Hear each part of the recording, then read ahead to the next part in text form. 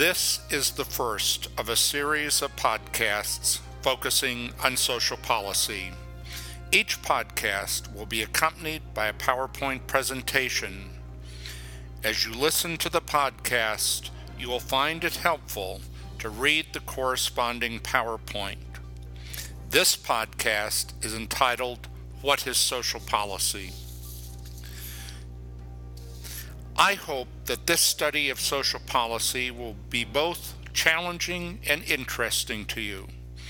As a practicing social worker, I have found that I cannot deliver effective services to my clients without a firm understanding of how policy impacts and shapes the services I'm delivering to them. I have found that policy over the past 40 years that I've been a social worker has changed considerably and altered what we do, how we do and provide services to clients, how we fund services, who's eligible for services. All of these issues impact not only you as a potential administrator, but also as a direct provider of services to clients. So as we begin, we have the question of what is social policy. Social policy has been described as in a variety of ways. T.H. Marshall talked about it as the actions of government that have a direct impact on the welfare of people by providing services and income. Others have described it as guidelines that support a decision-making process.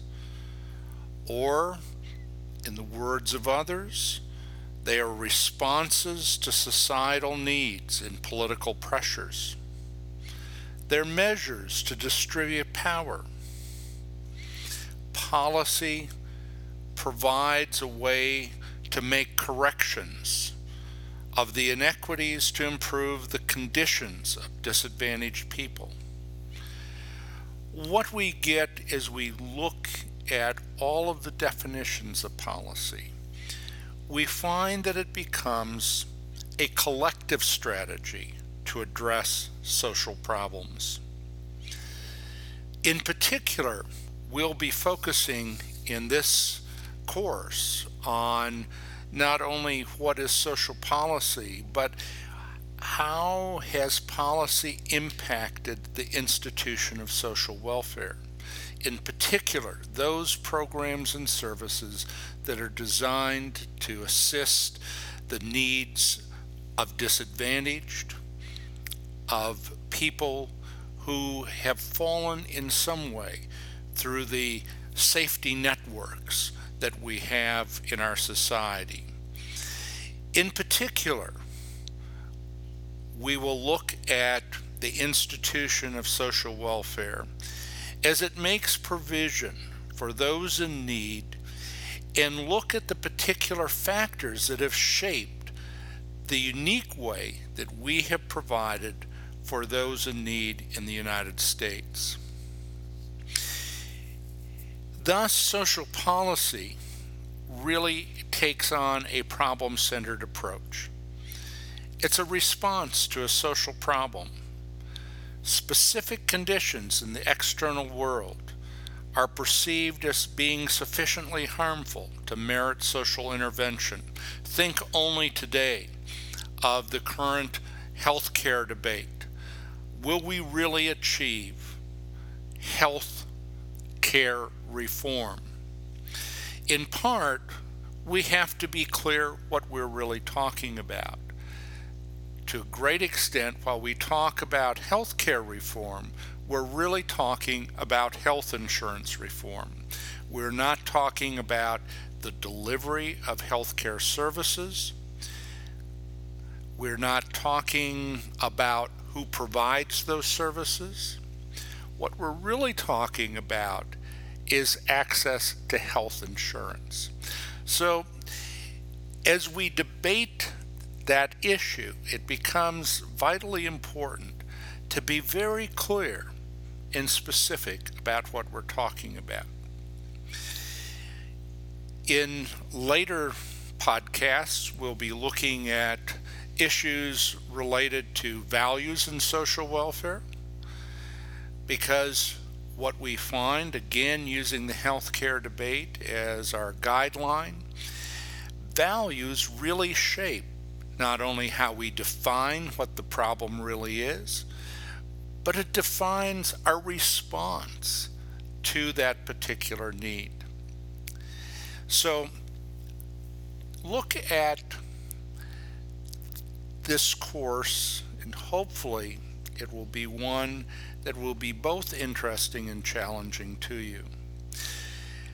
We'll further look at issues of inequality in the American dream, how the distribution of wealth in this country is very skewed, and we'll look at historical factors of the development of social welfare policy in this country. As we begin, it's important to recognize that we talk about different levels of policy. Not always are we focused on national policy, but oftentimes on local agency policy, community policy, state policy. And it's important then to recognize that as we talk about macro level policy, we're really talking about the broad laws, regulations, or guidelines that provide the basic framework for the provision of services and benefits. Policy is made not only in terms of legislative initiative and change, but also comes through administrative rulemaking. Oftentimes, perhaps the most pervasive policy that impacts us really comes through administrative rulemaking. The rules that the Department of Health and Human Services proclamates in the Federal Register that will impact how we deliver services, how states get funded, all really have a very much of a direct impact on the services we provide. In addition, courts also impact social policy, and in particular as we look at issues relating to social justice, we've often had to turn to the courts to find redress. Voting rights, civil rights, rights for women, sexual harassment, job discrimination. All of these have really come about through judicial decision making that has then resulted in legislative change. So we have the macro level policy at the broad level. But at the meso level, we have the administrative policy that organizations generate to direct and regularize their operations, personnel policy, financial policy, the standard operating procedures of your agency, all have a very direct bearing on how you deliver services to clients. And we can also then look at micro-level policy that is this translation of macro and meso-level policy into actual services to clients.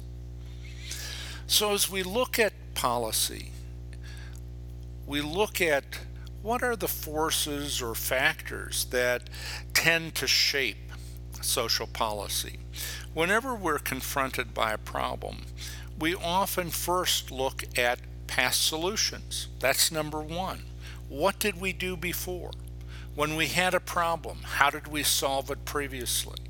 So we turn to the past to see if that can be a guide for us. In addition, we have concerns about human character, the moral issues. Will it cause people to become lazy, not work, shirk their responsibility? We have concerns about industrial output, an economic process. The economic issues then, so to speak.